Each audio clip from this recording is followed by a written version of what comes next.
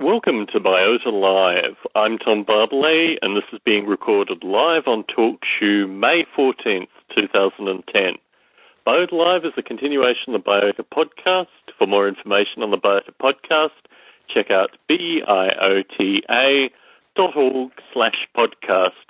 And we're returning to the Friday night recording times, or at least the Friday night Pacific recording time. So the next recording will be on May 28th at 8 p.m. Pacific. That's a Friday. And the topic will be artificial life on mobile platforms and robotic intelligent agents. And I thought the two things went together rather nicely, and they're both topics that I've been wanting to discuss on Biota Live for some time. Hello, Bruce. Hello. So we got some exciting news with regards to A-Life 12 this week. Would you like to share that with the Biota Live listening audience? Yes, the conference program committee went through all the over 200, I think 212 or so submissions, and selected some, and happily I have to report that our EvoGrid paper was one of them. Yes, it was a nail-biting conclusion. I think all involved thought that the competition was going to be pretty stiff, and when I first saw the email in my in-tray, I opened it with some reservation. Yeah, I was expecting a marginal score, and that would have been sort of probably not quite making it, but there we have it. It'll be in the proceedings, and it'll be in the conference. Very good, very good. And you're going to be representing the team there? Yes, I'll be there, and actually if there are enough papers in the Origin of Life session, I'll be co-handling that session with one other person, and I'm also, they've put me on the artificial chemistry session, so I'll have some duties. And in addition, they invited me to present a tutorial, so I'll be pretty busy there in Odense, Denmark. Gosh. And really, the EvoGrid is at a turning point. I think as I worked with you on the paper, we were looking at the results and anticipating that there would be a need for some new and exciting results in time for the A-Life 12 conference. Can you talk a little bit about, not necessarily the change of direction, but the kind of results that you actually need for A-Life 12? Yeah, what we really need, and this is a discussion, of course, I'm having with Peter at the moment, is we need to show that, and Peter's building the bond formation code, that we can actually show the stochastic hill climbing algorithm working in a variety of modes. And for the audience, what that means is the whole idea of the EvoGrid as it's evolved to today is to distribute thousands or eventually millions of small simulations that look for and search for really interesting things in artificial chemistry, things that might be of interest to a bigger simulation of an origins of life scenario. So we'd look for the formation of key molecules or structures formed out of molecules like membranes and things in the small simulation space, and then use those same parameters that searched and found that to feed a bigger simulation space so that membranes might form there too. And the idea is that there are components of the EvoGrid which are almost not necessarily continuously replaceable, but at least continuously upgradable as algorithms change and potentially the simulation space becomes richer. This is really implicit to the EvoGrid design, isn't it, Bruce? Yes, and actually the idea that you could run a variety of artificial chemistries or a variety of molecular dynamic simulations at a variety of levels is sort of a really integral part of the idea. Some of the reviewers did point out in their reviews that this is a very hard problem. It's a hard problem to take, say, GROMACS or LAMPS or an artificial chemistry and package it up to run in a uniform framework. That's a hard technical challenge. But it's also hard to run one simulation at a low level, say the molecular level, and another one at a higher, what's known as the mesoscale or granular level at the same time, and go between those levels. That is a very, very hard information science problem. Certainly. And I believe we have Jeffrey Ventrella on the call. Hello, Jeffrey. Hello. Good to talk to you. I was looking through the Biota Live archives, and it's been many months since you were last on Biota Live. I know you've been to ACAL and had various other adventures since. Would you like to kind of give some follow-up discussion to what you've been doing since you were last on Biota Live? Oh, gosh. Do you remember what month that was? It could have even been like July last year. I mean, it really has been quite a long time. Yeah. Is that Bruce on there? Yes, it is. Hi, Bruce. How you doing? Very fine, thank you. Good. Yeah, well, as you know, I've been up in Vancouver, Tom, back and forth, doing some research and teaching, and I'm back here in the Bay Area now, and just got lots of things cooking on the slow burner. So in terms of artificial life on spheres, the stuff that you did for ACAL, I know you've been in contact with Gerald de Jong since you got back. Can you talk a little bit about artificial life on spheres, what you've kind of discovered and learned, and where you are in your current artificial life on spheres investigation? Well, I guess there are a couple of threads. Gerald and I did have some great conversations. He's been thinking about spheres a lot, and he's also thinking about them in terms of tensegrity structures, which is very closely related to polyhedral and geodesic structures, and the various anomalies and properties of those.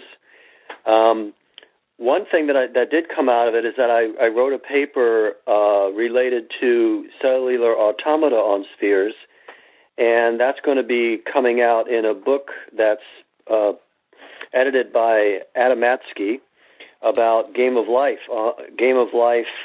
cellular automata. So I guess he's collected a bunch of authors to write papers about that. It's 40 years, isn't it? What's that? It's 40 years since Conway's Game of Life. It was like 1970. Maybe the timing is critical here. Yeah. But basically what I did was I implemented I was trying to figure out a way to implement a particular computational machine on a sphere, and I came up with something that implements the XOR gate, because I had seen some of the work of these guys that have been coming up with using glider guns and things to make different computational components. And so I came up with an idea for something that runs that's unique to spheres. And that's actually available on my website. I forgot where that is. But anyway, that'll be coming out in a book soon. Terrific. And can you, I'm not giving away too much, but can you kind of fill in some of the gaps for folks listening in? Oh, gaps as far as... As far as XOR gates, spheres, the whole working, I mean, what is it in a kind of potted description for folks listening in? Yeah, well, I think one of the motivations for using the game of life or any cellular automaton to simulate, which is a term that has been used, the logic gates, and I put quotes around simulate, is so that to explore the idea that logical circuits or logic can emerge from space-time patterns as opposed to from traditional computational mathematics that we use in computers. And in that sense, it's a kind of an artificial life related topic. So you're talking about iterative patterns here. Iterative patterns that require time and some kind of space to unfold, as is the case in reality, which is not the case with numbers and mathematics. Or that could be debated, I suppose. But who is it that calls it artificial? That calls it a chemistry, computational chemistry. One of the A-Life guys uses that term. At any rate, so my question was, a universal Turing machine requires infinite space to allow for infinite size tape to compute anything. But that's an imaginary situation, and in the real world, there are objects and machines that perform computation, and so creating a spherical computation machine, I think, it doesn't allow for a universal Turing machine, but it may model real life things, if that makes any sense. So the surface area of the sphere, rather than the ability to actually communicate through the sphere, I could see an argument if the information could traverse through the sphere, but over the surface of the sphere, what's the property that you're getting over the surface of the sphere specifically, or can it actually communicate through the sphere as well? Yeah, no, that's a good question. I think actually what I just said about simulating objects, that really isn't the goal. The goal is more, actually the motivation was coming from the fact that the torus is the object that comes out of wrapping the opposite edges of the rectangular domain in a typical CA. That is a 2D CA, resulting in a torus. And the advantage of a torus, of course, as we may have talked about before, is parallel lines are conserved. And gliders, for instance, moving across the surface will encounter the same basic texture of time and space throughout their journeys, whereas on a sphere, you have positive curvature. And so the trajectories of objects, such as gliders that are trying to move in a straight line, will encounter different properties. For instance, a glider moving on a sphere that's moving in a straight line, that is, in terms of a sphere, is actually moving in a great circle. So two gliders will actually collide, or their paths will cross, whether or not they collide. And that's a different kind of path-crossing scenario. But certainly in a torus, I mean, the toroidal shape versus, for example, a cylinder, where basically you have like one-to-one mapping with regards to at least one of the planes, the toroidal has a flip kind of curvature in it as well. So I understand the notion of parallel lines moving across, and I don't think this is a conversation that's come up on Biota Live, but the nature of the flip that you get in the toroidal element, how is that described in terms of maintaining structure? The flip? I'm sorry, did you say flip? Yes. Well, I mean, there's a turn in it which gets it into the toroid versus like a cylinder where there is no turn and there's a direct, I mean, there's X correlation all the way around. So I'm just trying to understand the... Well, topologically, I mean, a cylinder is topologically equivalent to a sphere, whereas a torus is a different class topologically. So you could map the same grid from a cylinder to a sphere, and also from a sphere to a cube, any polyhedron, any closed object. So I think it's really, the question is not so much whether it's a cylinder or a sphere or a cube. It's really what's the grid, what's the nature of the grid, and that's where the grid, the nature of the grid, is what changes the way gliders move, and thus computation. So, yeah, I don't know if that's answering your question, but certainly. Well, I have my fingers on your short book, Prime Numbers Are the Holes Behind Composite Patterns. It's not really an artificial life book, but it is on the kind of cusp of this mathematical modeling and the very nature of mathematical space. Would you like to give an introduction to the book? Sure. Well, like probably many people who are interested in patterns and numbers, I drew a little pattern that many people have drawn as well, and discovered patterns, which is basically if you draw the numbers along the number line from left to right, and beneath each number, you draw in a column the divisors of that number. Obviously, you'll have a lot more numbers below the number 12 than 11 or 13, which would be an example of twin primes. And so these patterns emerge. Now, the question is, what kind of patterns emerge in the area of 2 billion or 12 factorial, these very large numbers? And the patterns are very complex indeed. And not only that, but there are very interesting structures in there. And these structures can be thought of as the kind of the profile of composite numbers, which could be thought of as the figure against the ground of prime numbers.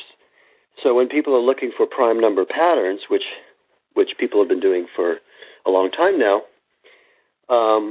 you can look at the patterns of composite numbers as a way to maybe get a better understanding of the prime patterns. So it's not really a book about primes per se. It's a book about looking at the trees in the forest to better understand the spaces between the trees, which is one way to look at it. And just a celebration of these very cool patterns. Certainly. Now, as I read through it, there were a number of points where I both took notes and also thought about kind of counterexamples and other things. I think it was a fascinating book for me. I mean, in terms of your background with mathematics, how much mathematics have you done? Have you done number theory? Have you done these kind of things? Or are you strictly taking it from a kind of artistic experimental perspective? Yeah, well, I think I mentioned at the end of the book that I don't have a mathematical education, and the interest in math is purely an outcome of the visual exploration. And so I actually advocate that this is a way that young children can learn math instead of learning the equations first and then later perhaps accidentally discovering why those equations are so cool and who discovered them and how and why. They can sort of delve into the visual, spatial, or in some cases musical realms where math can really be appreciated. Yes, it's fascinating. I mean, from my own experience as a young child, just using Quick Basic, I was able to create trigonometry from the areas of circles and these kind of things. And you're wondering what's not being about that specifically gives a kind of playful narrative to how to explore the number space. And I think there's an element in that in a lot of artificial life projects. I think a lot of artificial life projects have some component, whether it be boundary problems, whether it be understanding how genetic algorithms are ultimately finding, the best possible fitness. I mean, these kind of things all lead back in some way to the topics that you discuss in prime numbers, the holes behind composite patterns. And I think certainly as I read through, a lot of my paper notes relate to calculus and trigonometry and solutions to the number space, which I think, I don't know, I mean, my own exploration through these topics came from what you're describing initially in terms of playful experimentation, particularly with access to computers occasionally and scratch papers certainly considerably more, but then actually formally studying some of the background to this at university. What I found fascinating was how far you got in terms of kind of getting to the end and realizing that your training had not formally been in mathematics, but more in kind of artistic play as a means of exploration. I think it's a very powerful book in that light, although there were certain points where I don't know, I find this when I read and certainly when I listen to lectures and other things, I'm probably good that I'm not there in person because I would be calling out counterexamples and things like that. So for me, I found it very good. I found it very motivating, and I think there are certainly in Noble Ape there is a section that relates to factorials and primes and composites as well in terms of various effects. So it certainly resonated heavily with me, and it also reminded me that I probably should send you a copy of the original manuals. at least thumb through that section too. So a topic that I wanted to bring you on to discuss is reinventing all old projects, but also finding this boundary of learning. And this is something certainly that Bruce and I and Peter Newman and other folks in the EvoGrid team are coming to. You get a sense when you're working on a project, when you kind of reach the boundaries of your own play space. I think what fascinated me reading through the Prime Numbers book was my sense that it would really go on to inspire people to actually look at the boundaries of their own areas of knowledge. In terms of your own, I mean, when you've developed artificial life applications, when have you found that kind of boundary where you've had to go off and actually, read biology texts or these kind of things? Can you describe that translation where you hit a boundary and realize that you probably need to actually explore the science? Well, I guess it depends on the most recent example and whether or not it's considered central to artificial life is this spherical CA stuff that I was doing. The reviewers who read it came back with some comments, and one of those was what I just mentioned, the idea of a universal Turing machine.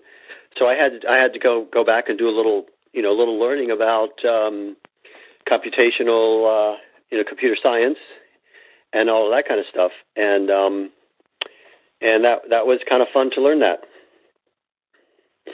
Certainly.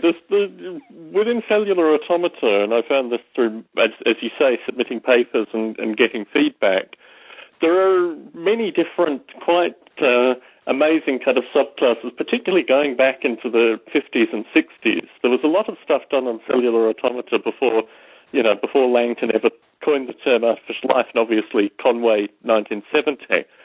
And I think what you've given is another good example that actually part of the academic process is actually kind of fishing almost for this kind of information.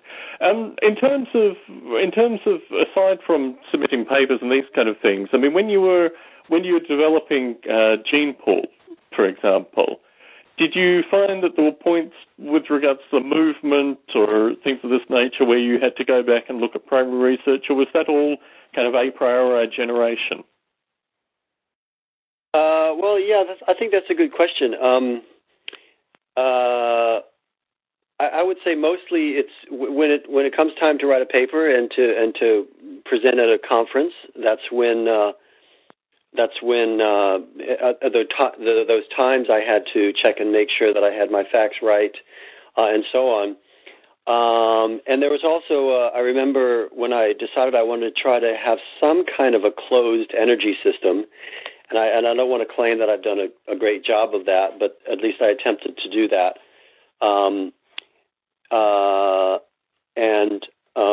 Having to learn a little bit about that. I think there are different approaches to A-Life. One approach, and this is perhaps just different styles and methods that people have of making things in general. Some people might have more of a tendency to get their head around the science before they start generating a simulation or building a model. And other people might be more free-form about it and just start building something and watch what emerges, and then kind of look into the background and see if what has just emerged is somewhere in the literature or has been done before. I would probably be in the second camp, build it and see what happens, and then create something novel, and then learn from that. And then, of course, build it again, which doesn't always happen. Certainly. The iterative wheel, head above the parapet, has anyone else built this wheel before, head back down, redesign, kind of method. Bruce, as you listen into this, I mean, the EvoGrid has obviously presented a number of points where you've had to return to the literature and get a sense of what else is going on. This obviously resonates with your experience with the EvoGrid. Can you give some examples of this with the EvoGrid?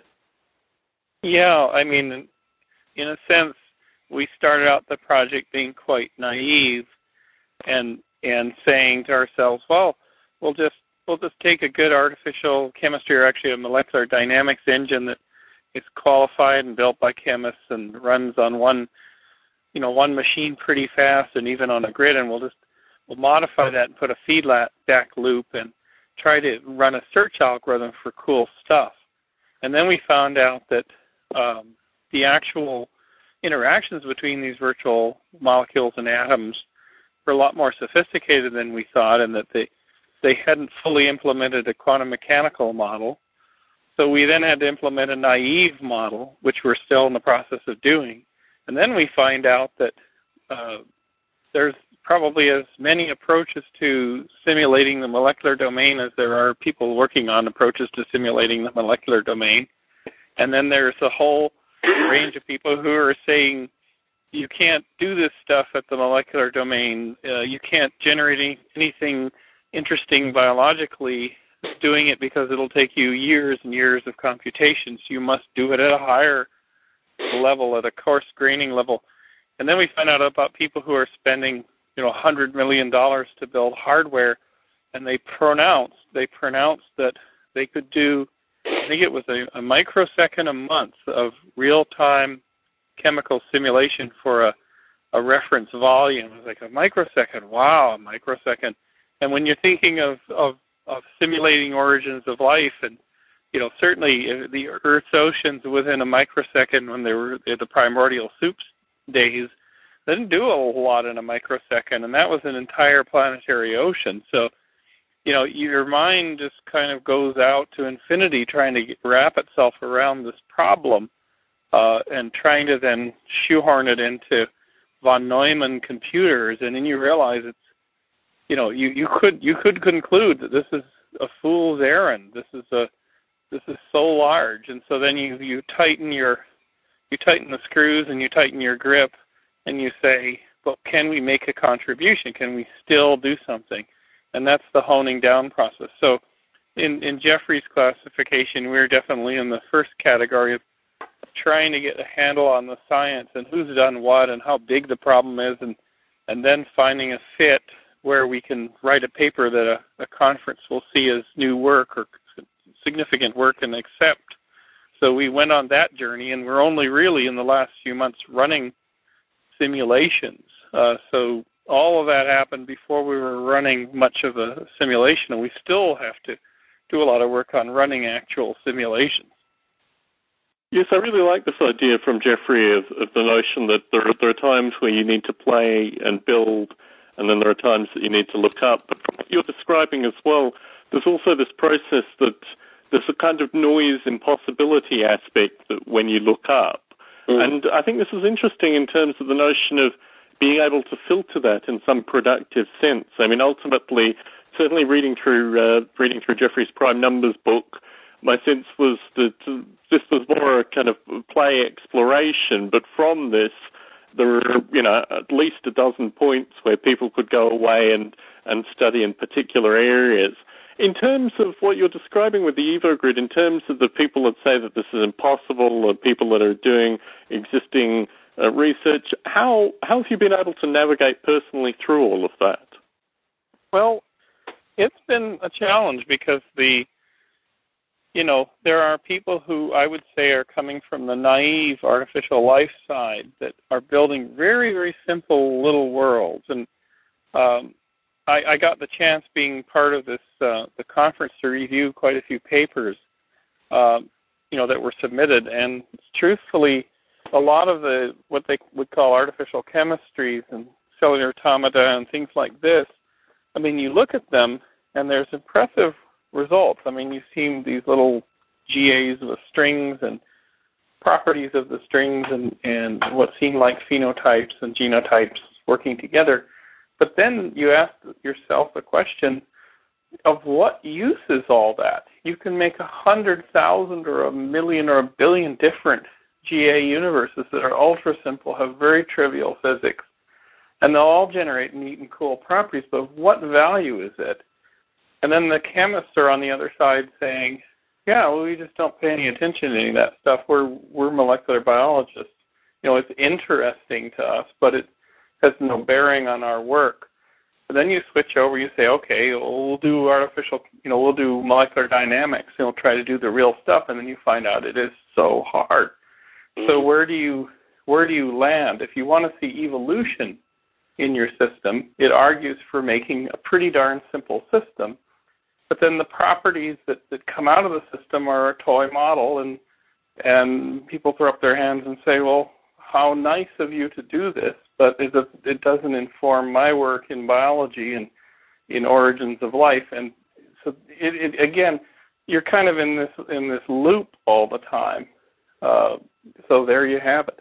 But it's a productive loop, and I think I'd like to explore really this idea of reinvention, this idea of constantly coming back and refining, and certainly with Jeffrey's experience, the stuff that's gone on through the history of kind of gene pool Lite projects seems to see you revisiting this problem every 3 to 6 years, getting slightly more insight with regards to user interface and expression.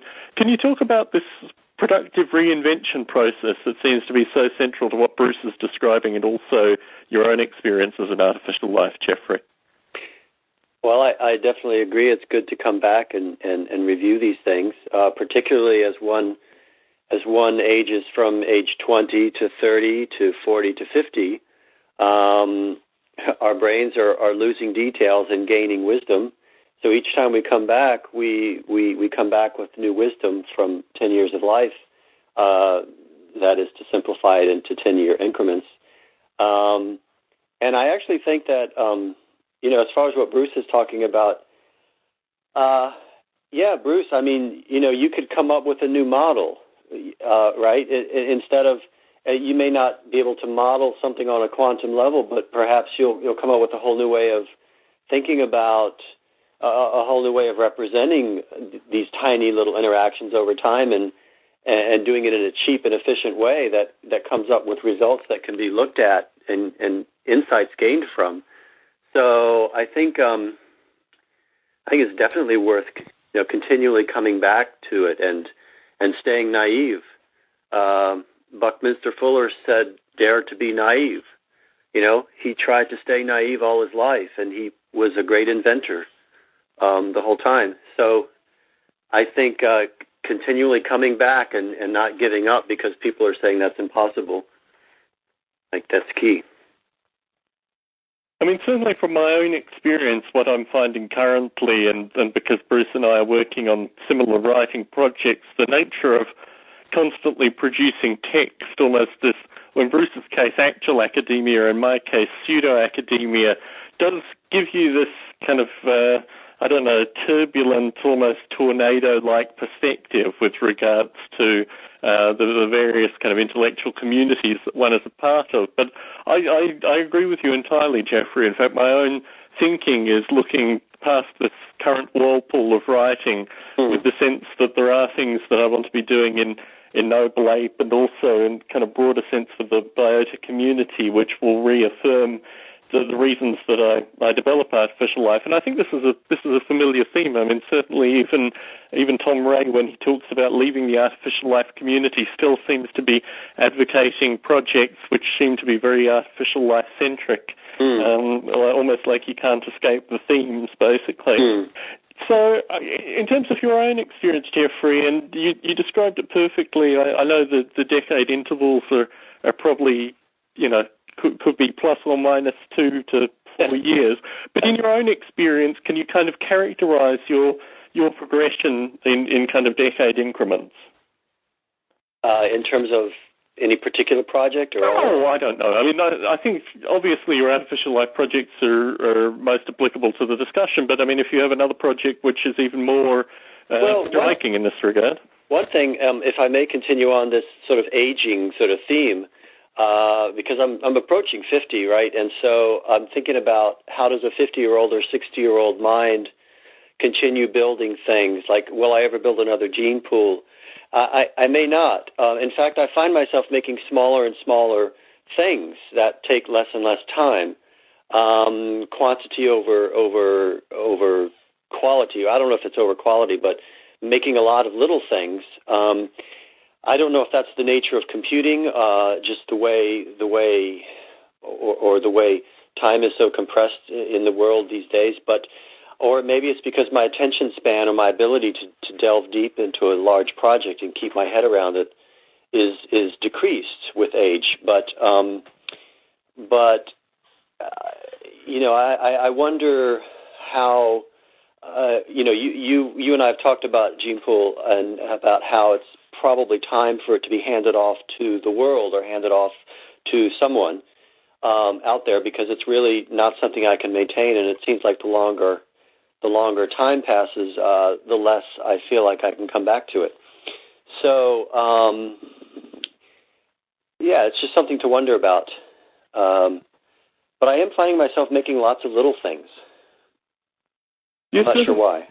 Certainly what you describe it with regards to 50. I certainly felt it with regards to 30, so I don't know if there's a logical progression through, but certainly the movement between doing the amazing, broad, exciting things oneself and then kind of kept passing the torch on to other folk who were feeling a similar energy at a similar time is, I think, a continuous theme within artificial life, and certainly the reason that I embraced open source so many years ago was for this very reason, that I knew that there would be people in their teens and 20s that would have access to it, and I guess this is the motivation.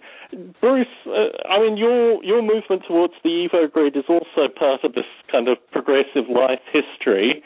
What's your own sense in terms of Jeffrey's narrative? Oh, it's definitely true. For example, I was hot coding stuff on this way back in the 80s, and then a little bit in the 90s when I was in my 40s, and actually my 30s. But then I decided that, if you sit and code a large system, years can go by. Mm-hmm. And if the system doesn't go anywhere, you're kind of out of options and out of energy. So I decided instead to become to quote our current president, a community organizer, and found things like Biota and do avatars and get good at writing grants, get good at networking with groups of people and form organizations and hold conferences and things, because I felt that in the long run, that will give you more options. So when it came down to returning to this vision of the Evo Grid, when I finally got back to it, I was 45, and I realized I can't write a line of code. And Peter Newman, who'd worked for me at that time for about 8 years, building all of our NASA projects with digital spaces, he wouldn't let me write a line of code. I mean, he couldn't stop me, but he basically said, you shouldn't be doing this. And Peter is doing it. He's doing the code writing work that I really can't and shouldn't do. And so my natural role is out there, writing the conference papers, trying to get funding, networking, trying to figure out who's doing what in the field so that our work is relevant and makes a contribution. And I like Jeffrey, I'm approaching 50 in a couple of years. And I see that I think I'm very comfortable with the role where I'm fitting, and I can't write code anymore, and I can't even write little things anymore.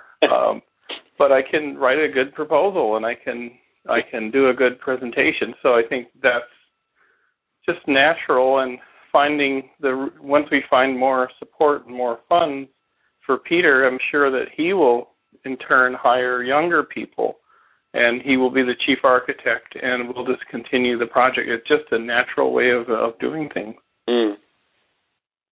And I think certainly my own discussions with regards to the Evo Grid tend to return. I feel like the oldest curmudgeon on the Evo Grid team a lot of the time, actually, primarily because I think Peter can't continue this process in complete isolation, particularly with regards to the plentiful supply of chemists and physicists and even young emerging chemists and physicists very close by him.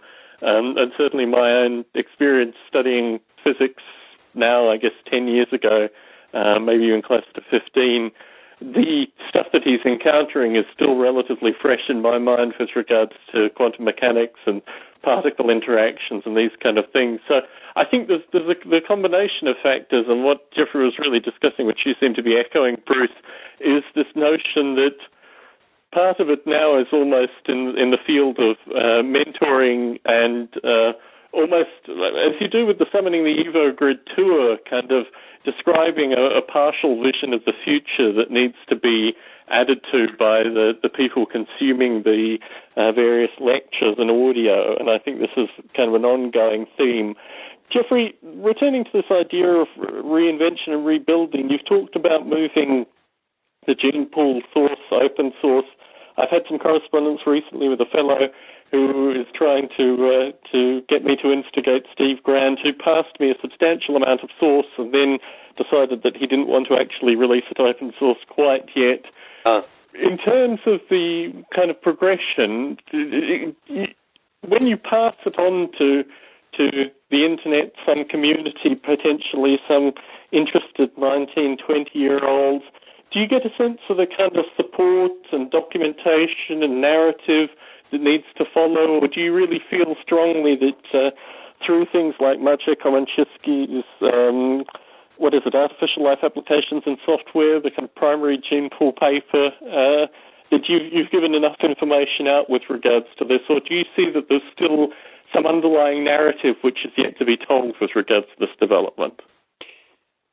Well, my goal is to write to make a book that would be sort of the gene pool book, and I would put that out there at the same time, or maybe a little before, as you suggested, or maybe a little bit after. Actually, yeah, you suggested a little after. At any rate, that would kind of go along with it. And kind of like Bruce, I'm probably better at writing a book about it now than making another code version. One issue that I found, and actually, Tom, thanks for helping me learn a bit about open source when you helped me take one project and put it on SourceForge, I believe it was. One thing I found out was that I really need to be a systems administrator or have some systems administration chops in order to put it there and kind of guide it. Now, I may be wrong. It may be that the thing that's missing is marketing it and promoting it so that people can come, and then what little sysadmin I need, I could learn. But I don't have the sysadmin chops, and so I'm not sure what the best way for me to pass the torch, as it were. I don't know if you have any insights about that. So it's a multi-part problem, and it's also largely luck-based. In my own experience, it's come through probably half a dozen ways. A few of them are just brute force issues, which I guess are characterized by what you're describing as sysadmin. You need to maintain a project. For example, the project that you did release open source, the idea that people could put in their own music and there would be some development through that, almost like my concern, I guess, with Steve Grand's project, Symbiosis, is it really is just a complete project that he got to the point where it would probably make a commercial game, or at least be the beta of a commercial game, and that's how it exists. Uh-huh. The way that I've developed Noble Ape, even implicitly, even as something which I've just had to maintain for the various versions of the latest Windows or Apple operating systems, have meant that there's always some development going on. Yeah. Even if there isn't a direct release even every year, I'm doing source code changes in the order of at least a few a month. I mean, there's constant source code progression. I'm constantly tickling the source code in that regard. So maybe that's what you're describing with regards to sysadmin chops, things like mailing lists, wikis, these kind of things. The real luck that I have had is through a couple of occasional articles which have been picked up that have obviously gelled with a group of people. So I'm thinking perhaps of the Rushkov article in the late 90s, and that really, I've been developing Noble Ape for 4 or 5 years in relative isolation prior to that article, and certainly the basis of that article got me back to the US and in the Bay Area and doing all that kind of stuff. But also in later times, the kind of nature that not necessarily that we have predictive insight with artificial life, but we certainly can talk a lot more about emergent properties in the real world, flaws in existing science, these kind of things. So I'm thinking the H+ article recently, my time on Bruce and my mutual friend, whose name escapes me, who does the C-Realm podcast. these kind of things have always kind of had ends which have brought in new community, but the main thing is just time. Open source is something which isn't measured in days, weeks, but really is measured in years, quite literally. And when I wrote for IEEE Computer Graphics and Applications in 2004, that was the takeaway that I gave, was that when you develop open source, you're not developing it for any immediate notion. Really, the ultimate kind of scratch-itch cliche isn't really true either. But after you've been doing it for a few years, I mean, the Apple example is the other example. I was extraordinarily lucky with regards to the two Apple engineers that picked up the source in 2003. So, but it's one of these kind of, well, if I hadn't been constantly doing updates and had a narrative blog at the time and all these kind of things, so it's not one particular factor. It's a series of these things that come together. And I think the strength that I've always found with your work, Jeffrey, is just how inspirational it has been. And this has also been a great frustration of mine because I see aspects of your work, particularly in parts of contemporary game development, completely without reference and without sense. But I know the likes of Genova Chen have studied your work when they released things like Flow. In fact, Bruce and I, Bruce's acquaintance primarily at USC studied with Genova Chen and showed him your work. So I know that modern games that come out that have elements of gene pool in it, and also other aspects of your work, because I know your work, I can find the stuff that's out there. I think what I've tried to do, wherever possible, is re-educate at least those around me, and occasionally games journalists, that this is not just inspired by artificial life, but fundamentally is artificial life, if not fundamentally the children of artificial life. So I think you have probably an untapped fan base that doesn't currently equate your work with these things, but as soon as they become acquainted with your work will immediately recognize it. The problem with regards to what you released initially open source is it wasn't gene pool.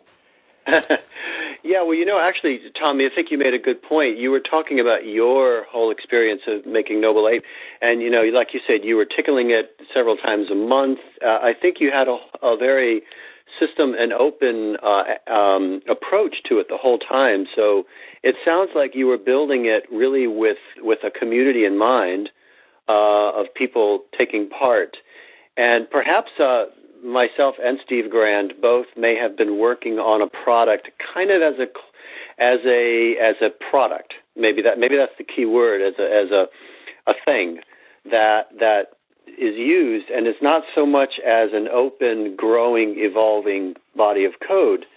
I'm almost thinking that perhaps if I were to, maybe the right thing to do is, instead of opening Gene Pool as it is, would be to perhaps open a collaboration with you and others, and we actually build something new from scratch based on it and let it evolve in the environment, from the start. Because that's a whole different animal, and that's the kind of animal perhaps that needs to be there from the start to really become an open source powerhouse. There's an interesting paradox which I think always needs to be stated explicitly, and that's this notion that when you do things in the open, you own them for longer than when you do things closed. And it's the real reason that I got into open source development primarily was because I had this kind of sickly sense that if this was in any way affiliated with, any of the individuals or schemes or experiences that I had through my life from a relatively early age, that these things were going to be discarded. The only way that this idea was going to maybe even post-date me, as I put audio on the Internet Archive for, generations to come, my sense is that the methodology that I embraced, and I've had this discussion with Steve Grand on a few occasions. In fact, when I first interviewed him, it was the section of the audio wasn't necessarily heated, but I think we had diametrically opposed views with regards to open source at that time, although progressively I convinced him otherwise. But really, my sense with regards to Noble Ape was that it had to be open source in order to survive. Yeah. And I think certainly I agree with you. There is potential for you to create something new, and really this is what I wanted to talk with you about this evening, is this notion. I mean, I constantly have new ideas in terms of things that I'd like to develop. I think the notion, and Bruce even touched on this with regards to the kind of pre-Cambrian aquatic environment. I think a three-dimensional, deep and rich water simulation is something that has always interested me, and obviously you're the thinker in the space with regards to these kind of things. So I could certainly see some collaboration in the future in terms of making maybe some three-dimensional version of gene pool, and I think here we would borrow Roy Plotnick as well, because I think in terms of the science, Roy is the man to talk to, and could probably give us a great degree of insight. I think I kind of floated this idea of a potential collaboration leading to something that was open source maybe 2 or 3 years ago. So I think this is good thinking to return to and actually do at this stage. Yeah.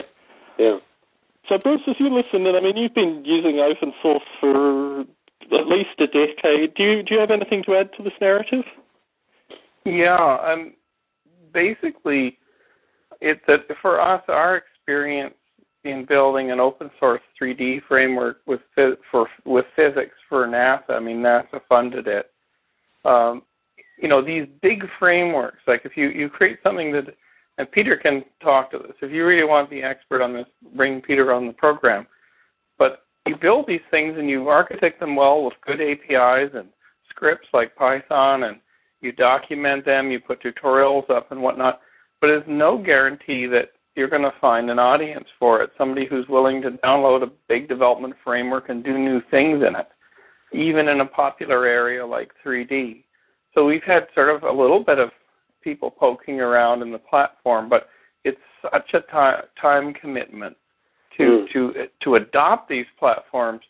It's rare to find that, and you almost have to go out and then do marketing to try to get somebody adopting your platform.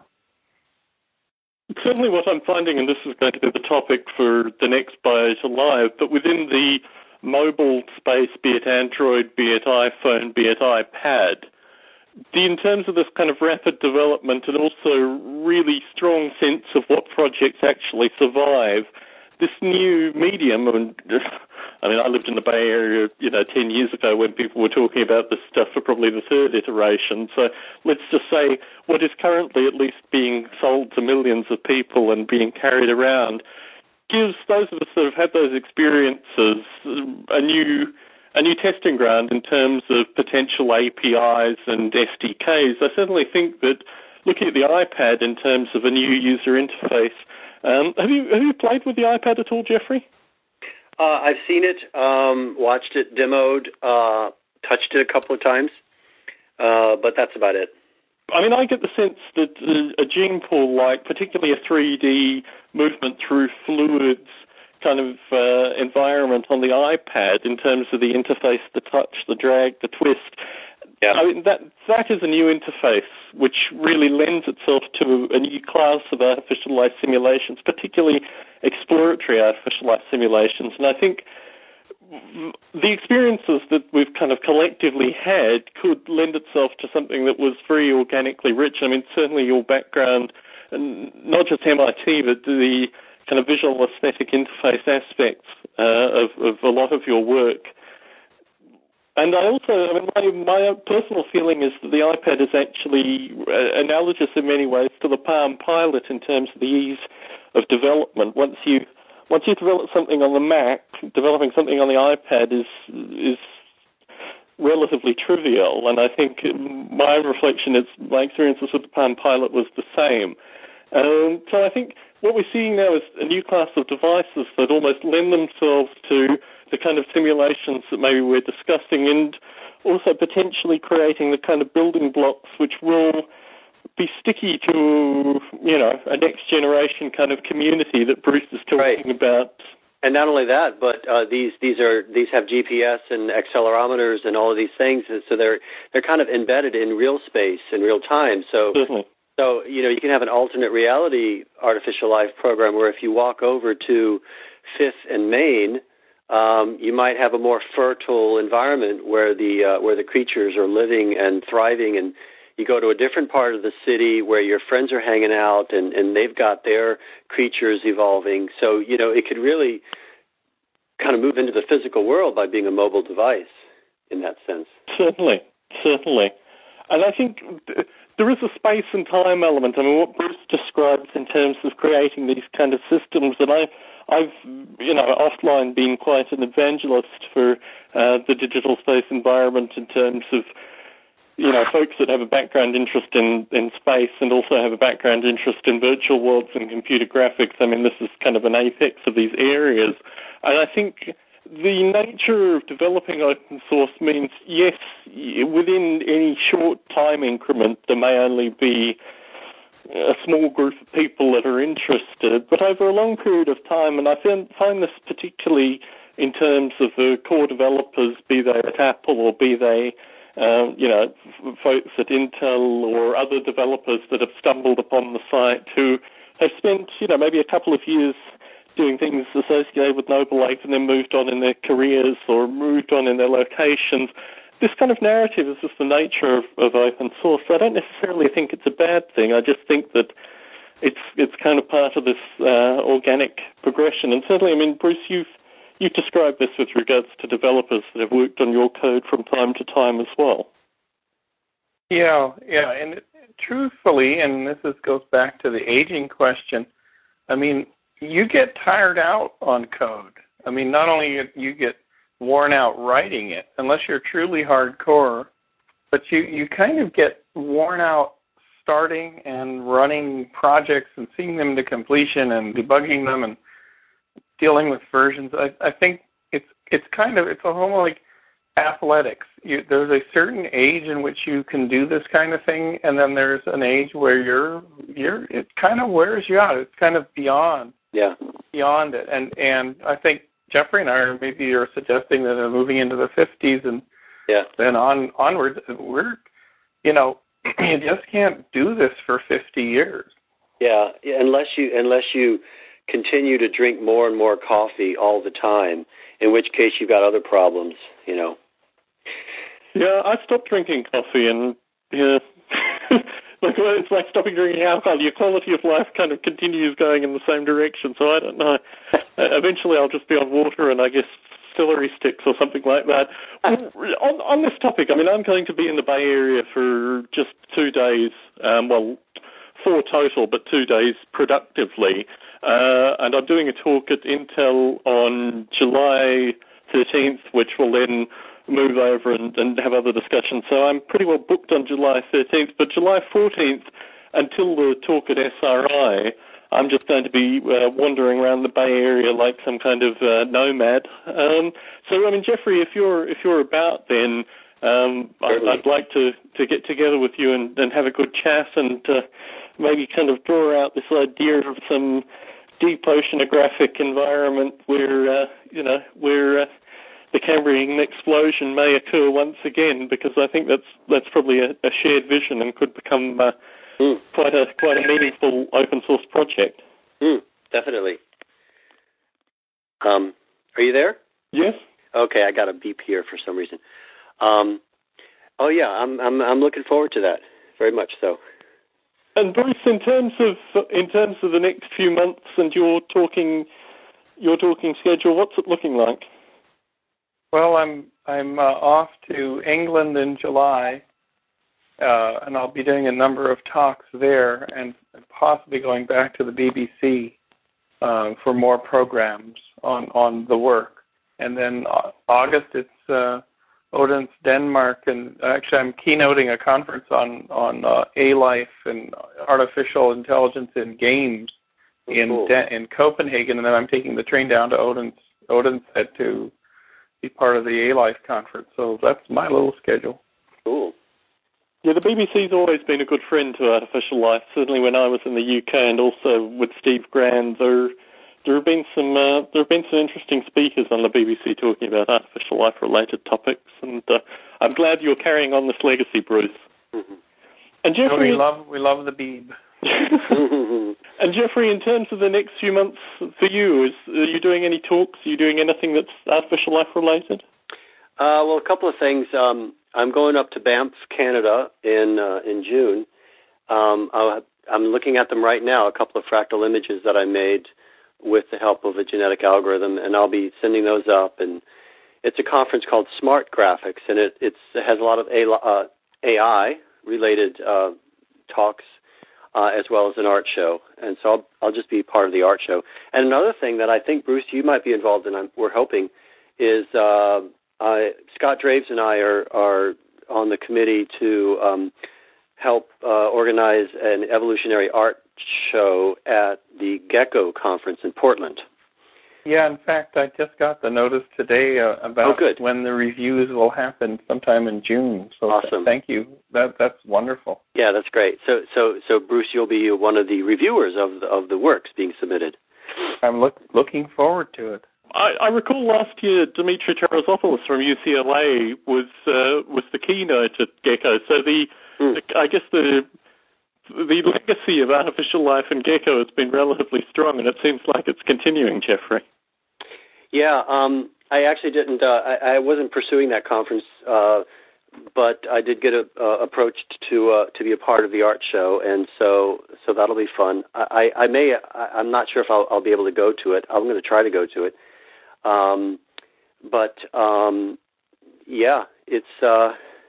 Has there been a strong artificial life component to it, or has it been more evolutionary computing? Well, even prior to Dimitri's talk, there was one, I think, even at the Gecko prior that I received email about. I can't recall who was at that one, but certainly Dimitri's talk, I got multiple emails from different people describing the talk and saying it was wonderful, followed by an email from Dimitri himself saying that he was approached by a lot of old friends and folks. So my sense is that the Gecko conference does bring together people who are at least artificial life sympathetic. Yeah. Well, I'll try to go to it. Sounds like a wonderful conference. Well, Bruce and Jeffrey, it's been a pleasure as always to talk to you both, and I know you're both going to be returning guests to Biota Live. My anticipation is to record either in video or audio form both my talks in the Bay Area. My understanding is that even though Bruce won't be at the talks, that Al Lundell may be at the SRI talk. Is that your understanding, Bruce? You'll have to check with Al, but he's always up for those. Terrific.